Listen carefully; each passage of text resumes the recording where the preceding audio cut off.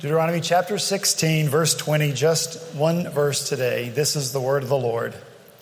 Follow justice and justice alone, so that you may live and possess the land the Lord your God is giving you. Let's pray together. Father, we thank you for your word. Thank you that in it you speak truth to us, truth that changes our hearts, truth, Lord, that when we are faithful, changes the hearts of the culture around us. So, Spirit of God, we pray that you would be the teacher here this morning. Take your truth, what is true, and drive it deep into our hearts, as we always pray. And change us, make us more like you. Cause us to do more things like you would do. Love as you love, live as you lived. We commit ourselves to you as we come now to your word. Feed us, we pray. In Jesus' name, amen. Thank you. You may be seated.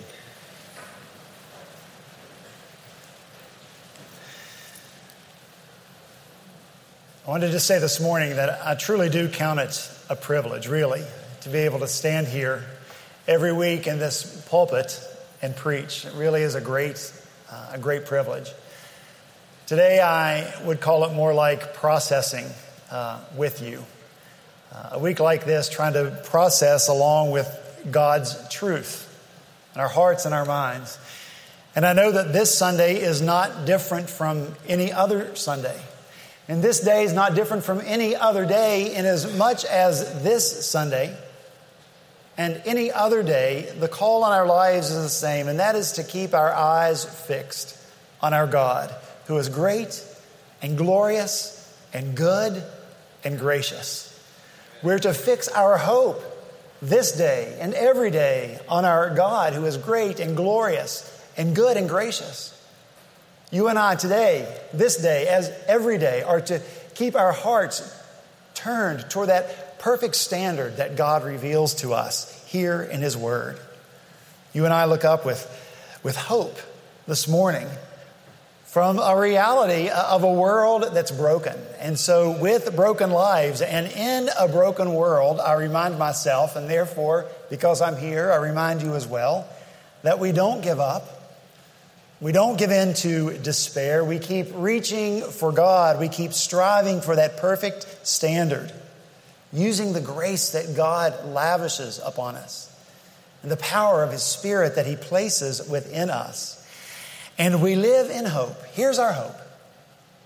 That if we are faithful, you and I, we can make a difference in this world for Jesus' sake. We can.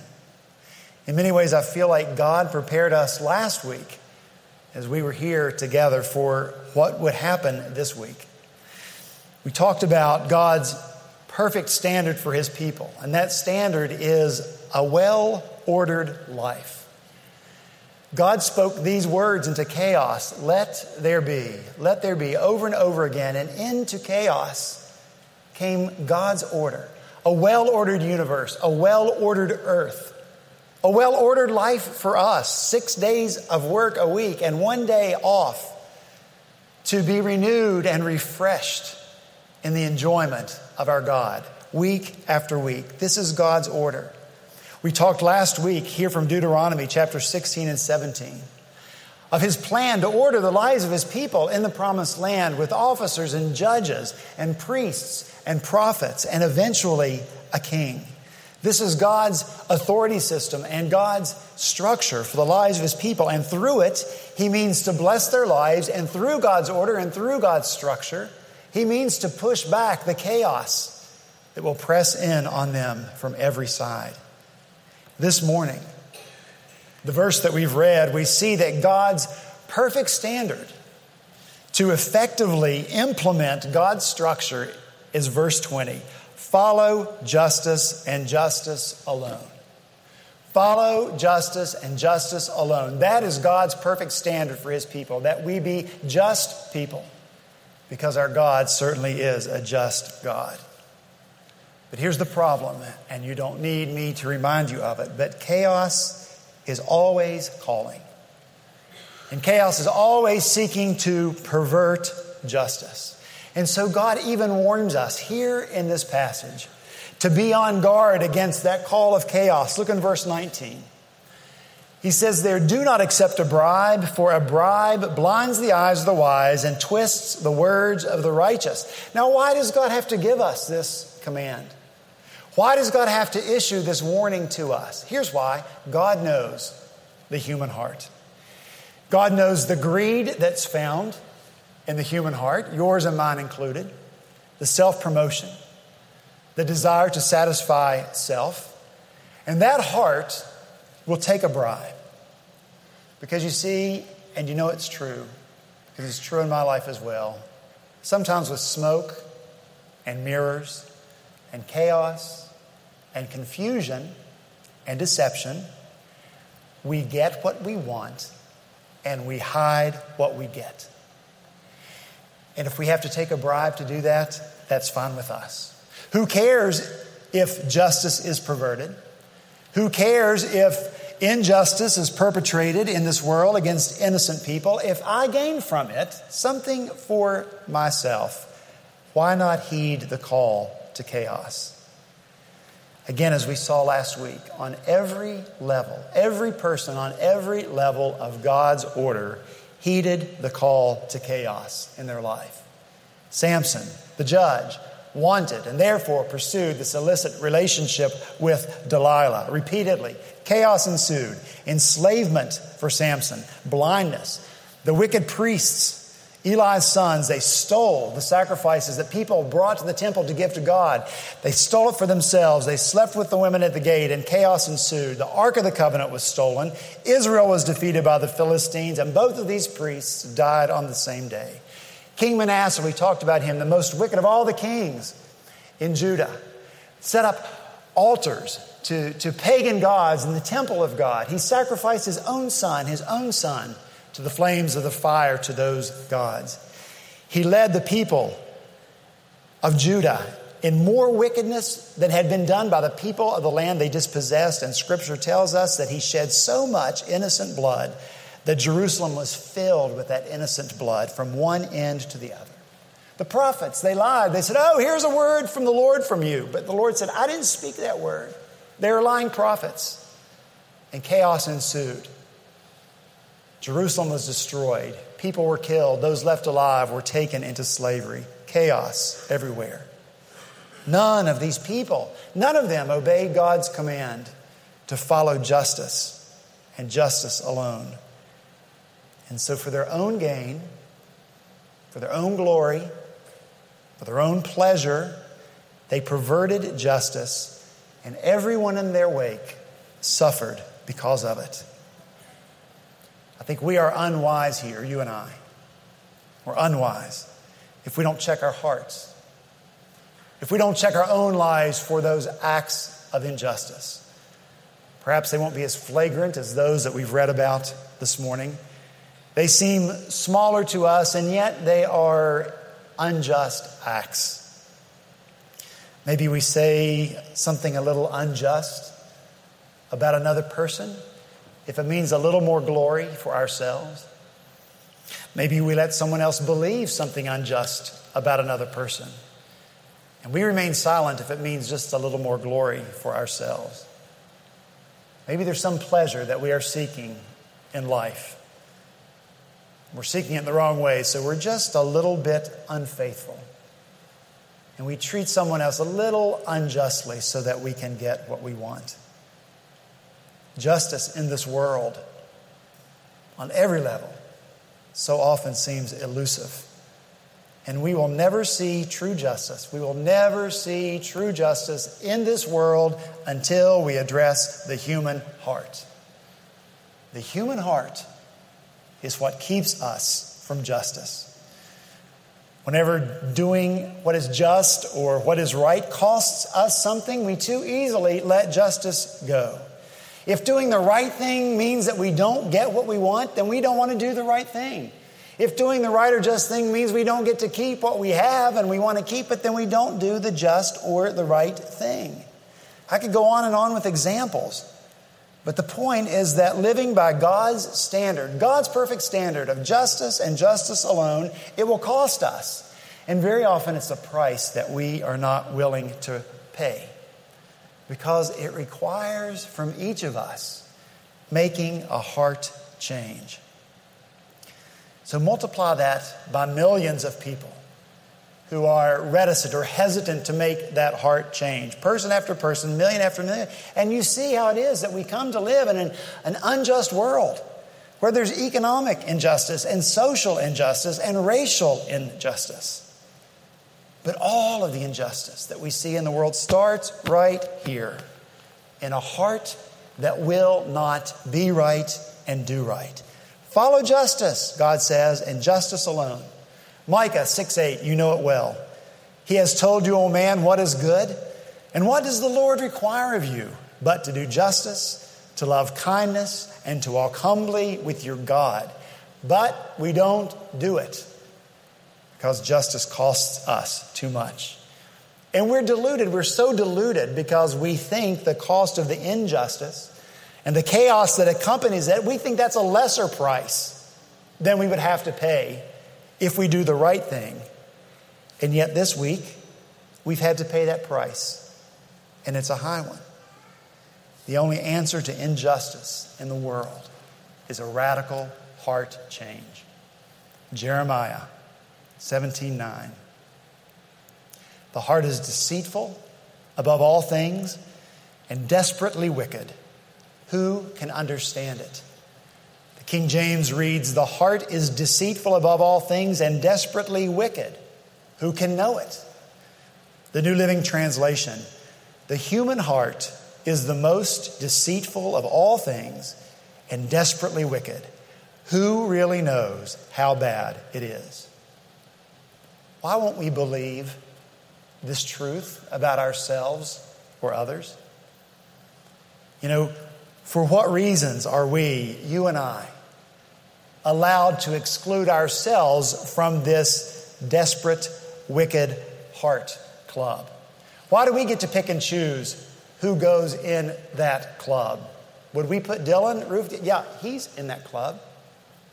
But maybe not a reporter, well-dressed, articulate, well-placed socially, comes to Charleston. The hope of a riot ebbs away before their very eyes. No riot, no FaceTime for them on the cameras. No riot, no more opportunities to print their words, unless, of course, they could foment some anger and some unrest and cause a riot. Who is more evil? Who is more wicked? Whose heart is worse? Peter tells us, be sober-minded, be watchful. Your adversary, the devil, prowls around like a roaring lion, seeking someone to devour. And maybe Peter wrote those words because Peter remembered when Jesus came to him and said, Simon, Simon, Satan has requested to sift you like wheat, but I've prayed for you. And Peter was sifted like wheat. He deserted Jesus. He denied knowing him 3 times, and his friend, when he was crucified on the cross, was crucified without Peter there. Yes, our enemy, our adversary, is real and at work. And tragedies like the ones that our brothers and sisters at Emmanuel have experienced this week, that our whole city has experienced, remind us that God speaks truth to us when He says that we have an adversary that seeks to defeat and destroy us. The great chaos maker, the great deceiver, the great confuser. And since we know that God is telling us the truth, and we don't doubt that that's true, why won't we believe that He's also telling us the truth when He talks about the desperate condition of the human heart? That our hearts, before Jesus comes in and does transplant surgery and gives us a new one, apart from that, the human heart is wicked, beyond understanding. They require radical help. Unless, of course, we believe that they really aren't that bad. Unless we believe, and I'm telling you, almost every person around you in your life believes this is true, that everyone is basically good at heart. They'll tell you that. If you dig deep enough, you will find that everyone is good at heart. But you and I can't forever separate ourselves from these portraits that we've read about, from these people in Scripture. We cannot forever separate ourselves and our hearts qualitatively from the heart of Dylan Ruth. Well, actually, that's not true. We can separate ourselves from them. And we do separate ourselves from them, and so we miss out on the beauty of the gospel and its radical nature and the radical change that it brings, and how desperate you and I are for the gospel of Jesus Christ. If we want to see justice in this world, if we want to act justly in this world, then we have got to stop denying what is in the human heart and start believing the power of the gospel. God sees the need for something radical to help all of us out of our desperate situation. The incarnation. Imagine God Himself coming to earth. That's radical. The perfect God of the universe living in human form among the sights and smells and consequences and the chaos of the sin of this world. That's radical. The crucifixion, this same God dying on the cross, that's radical. Radical acts from a radical God performed because radical change is needed. Who could argue about that? This week, anyway. We've got to stop believing that people are basically good at heart, and that from the human heart flows the milk of human kindness. That's not God's assessment. That's Shakespeare's assessment. And if we persist in that thinking, we'll rob ourselves. We will rob ourselves of the motivation to apply the gospel to our own hearts, or to apply the gospel or speak the truth of the gospel to anyone else in our lives because we believe, you know what, they'll be okay because they're basically good at heart.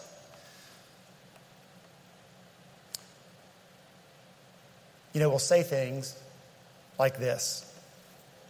ISIS wouldn't be a problem if these men only had jobs. If these men had jobs and a way to make a living, ISIS wouldn't be a problem. So that's our diagnosis. And what's the cure? Well, we will strive to create jobs for them.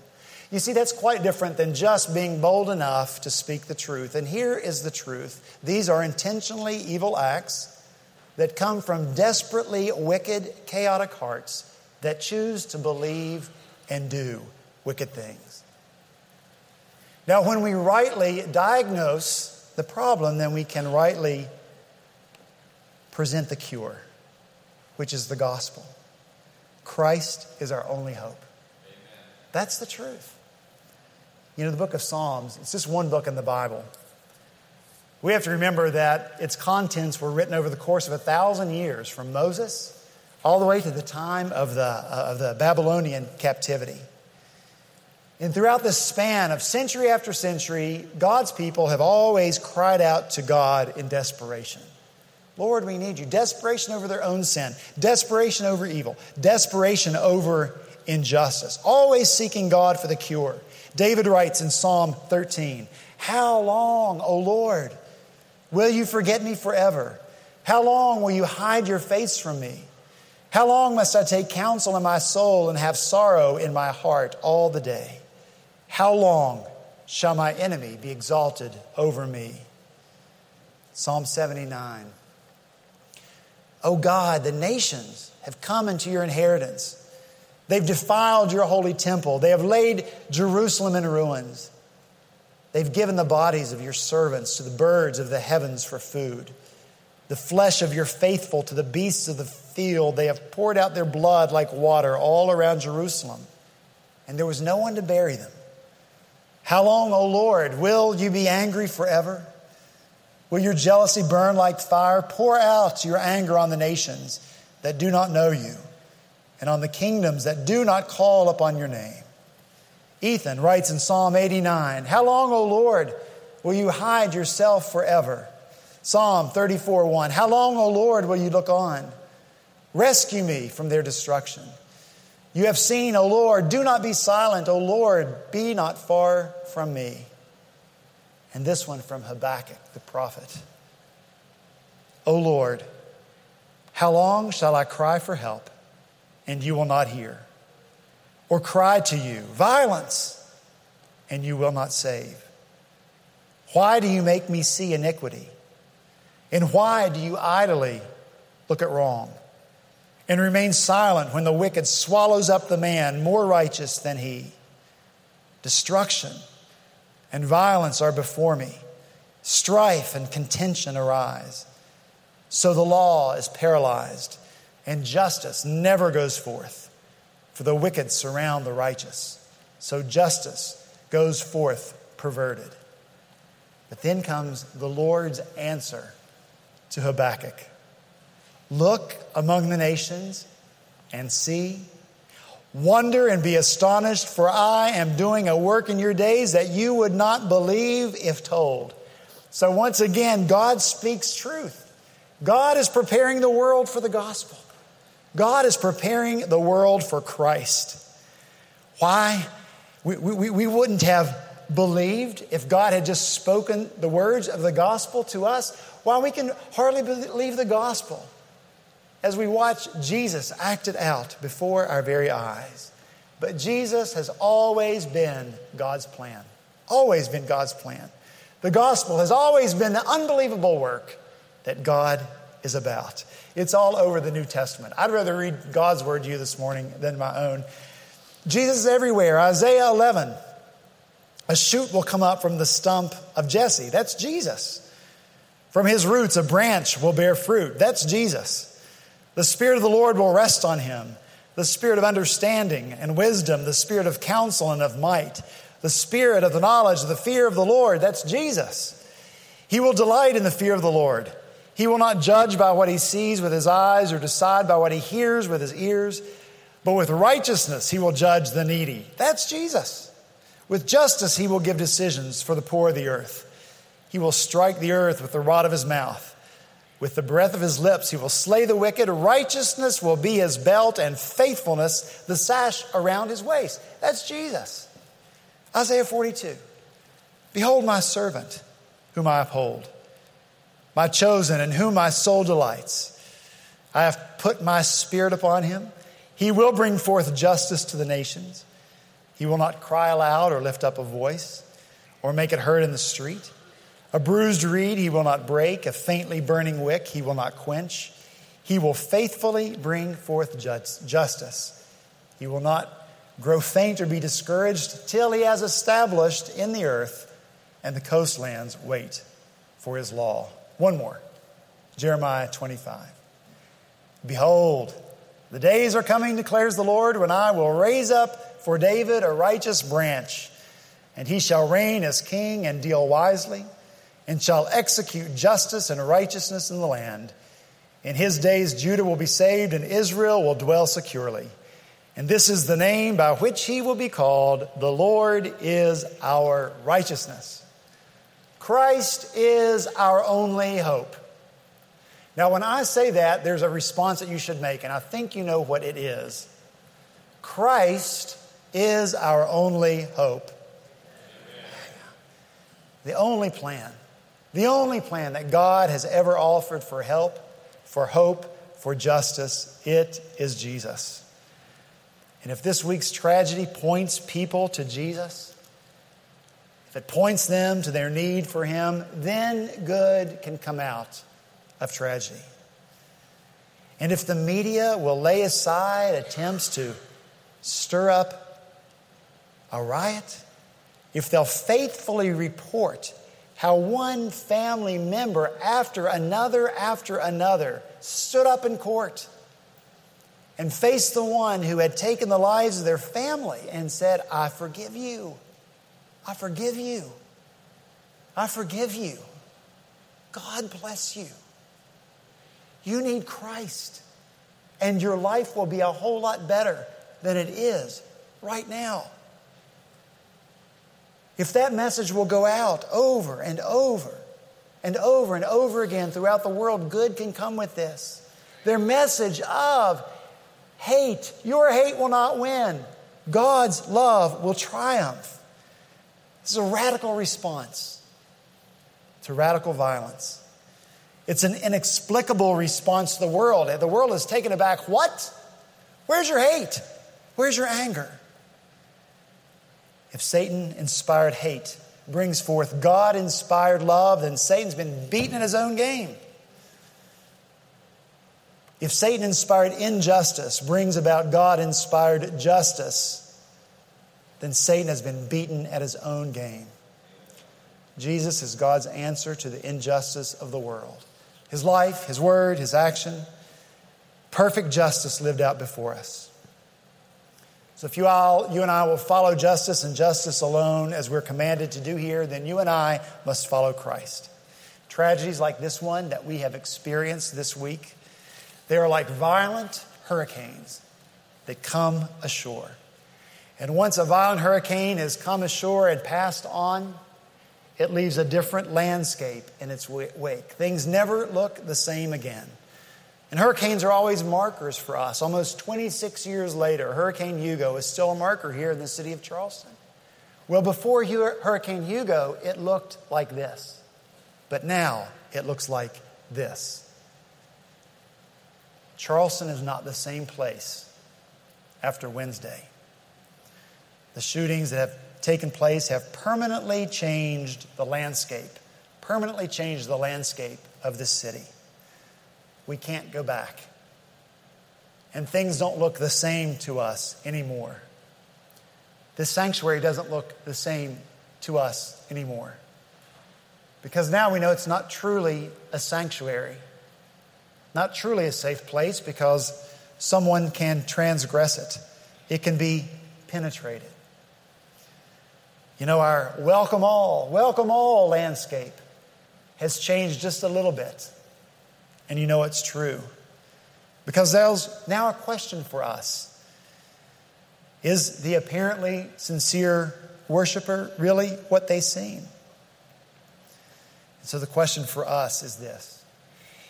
Is there any way to make this new landscape in which we now live appear beautiful to us and not blighted? Is there any way the landscape that is left behind, any way to make it beautiful to us and not blighted? Well, the answer is yes, but only with the gospel. The tragedy should remind us of the desperate need for the gospel because of the desperate situation of the human heart. And this tragedy should motivate complacent people to share the good news of Jesus Christ. And isn't this where you and I truly are the most unjust in our lives? Are we not unjust? When you and I, by the grace of God and the power of the Spirit of God, have been shown the truth of our own hearts, have been shown our need for Christ, have turned from our sin, repented, and received the gift of life everlasting. Are we not unjust to keep that news to ourselves? Are we not unjust to sit complacently by and say, oh, they'll be all right if I don't say anything, and let them go on living with unchanged hearts and go on dying with unchanged hearts? I say that is injustice on our part, and we need to do something to right it. The only way to change the landscape of Charleston and make it beautiful is with the gospel. The only way is for you and for me to have a kingdom vision, the kingdom of God growing person to person, extending, pushing back the chaos of the world around us, and a passion to see our culture transformed for Christ. Because with that commitment to a kingdom vision, and with that passage to speak the words of the gospel, the landscape will change. It will become beautiful. It will become less blighted to us. God promises. And as we've seen all morning, God speaks truth to us about our own hearts. And so He speaks truth to us again. And here's His promise, that He will bring bloom where there appears to be only barrenness. Isaiah 35 says, the wilderness and the dry land shall be glad, and the desert shall rejoice and blossom like the crocus. It shall blossom abundantly and rejoice with joy and singing. The glory of Lebanon shall be given to it, and the majesty of Carmel and Sharon. They shall see the glory of the Lord, the majesty of our God. Strengthen weak hands. Make firm the feeble knees. Say to those who have an anxious heart, be strong. Fear not. Behold, your God will come with a vengeance. With the recompense of God, he will come and save you. Then the eyes of the blind shall be opened, and the ears of the deaf unstopped. Then shall the lame man leap like a deer, and the tongue of the mute sing for joy. For waters break forth in the wilderness and streams in the desert, and the burning sand shall become a pool, and the thirsty ground springs of water. See, it's true. The landscape can change. This morning, as we've said, we weep with those who weep, and we mourn with those who mourn, but we do not mourn as those without hope. We have hope. We have hope in Christ, even when easy answers are difficult to come by. And so my final words this morning, they're going to be the final words of Scripture. The vision that Jesus gave to the Apostle John, recorded to us, for us in the book of Revelation. Jesus speaks to John and he says, do not seal up the words of the prophecy of this book, for the time is near. Let the evildoer still do evil, and the filthy still be filthy, and the righteous still do right, and the holy still be holy. Behold, I am coming soon, bringing my recompense with me to repay each one for what he has done. He who testifies to these things, Jesus himself says, surely I am coming soon. Surely I am coming soon. And John responds, as we should all respond, amen, come Lord Jesus. Can we say that? Amen, come Lord Jesus. One more time. Amen, come Lord Jesus. The grace of the Lord be with all. Amen. Let's pray together.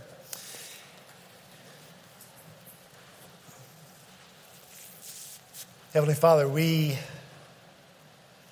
thank you once again, as always, for speaking, just for speaking to us, being a God who is not remote and distant, but being a God who speaks. You love us enough, Lord, to communicate with us, and what you communicate is always truth. Thank you, Lord, that you tell us the truth. Father, thank you that in your word you set your standard before us, and we've seen it this morning, that you call your people, that's those of us gathered here this morning, to seek justice and justice alone. Father, I pray that we would hear your truth this morning and that we would take it to heart. We thank you, Lord, that you have done this heart transplant in so many of us, that you have taken out that desperately wicked heart and you have replaced it with a new heart, a heart of love and joy and peace and patience. Lord, all those things, who you are, you've given us that new heart. So, Father, I pray that you would convict us once again, that you would give us the desire to see the culture around us transformed. Father, I pray that you would give us a kingdom vision, to see your kingdom extended here in Charleston.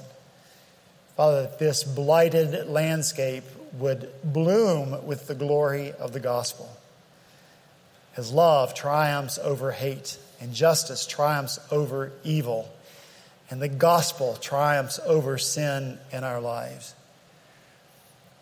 Father, before we leave this place and go our separate ways, and maybe even Father's Day celebrations, we need to take a few more moments silently before you.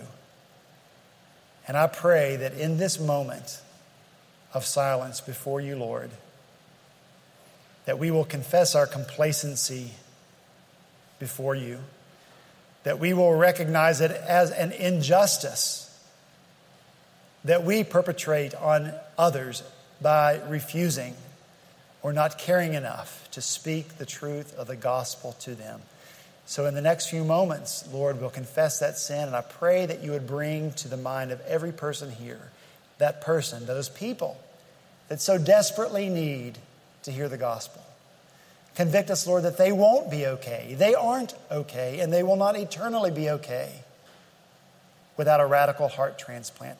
Bring those people to our mind, Lord, and help us commit in our minds and hearts right now that we will speak the truth of the gospel to them.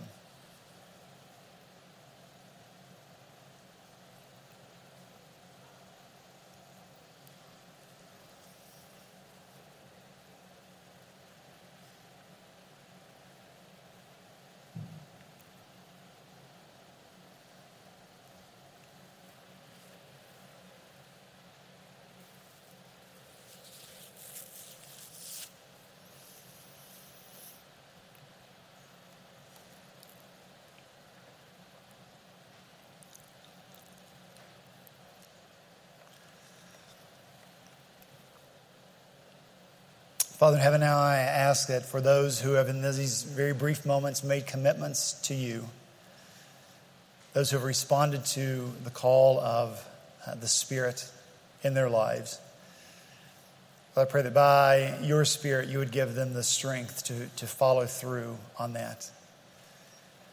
And that, Lord, while we're thinking of others and looking toward them, that we'd also look at our own hearts.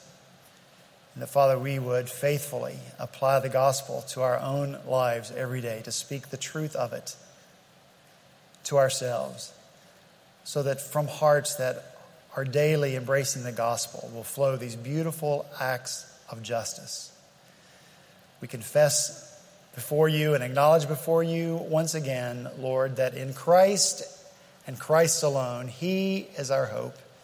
He is the hope for our city. He's the hope for our country. He is the hope for our world. Help us to place our hope in you now. We pray these things in Jesus' name. Amen.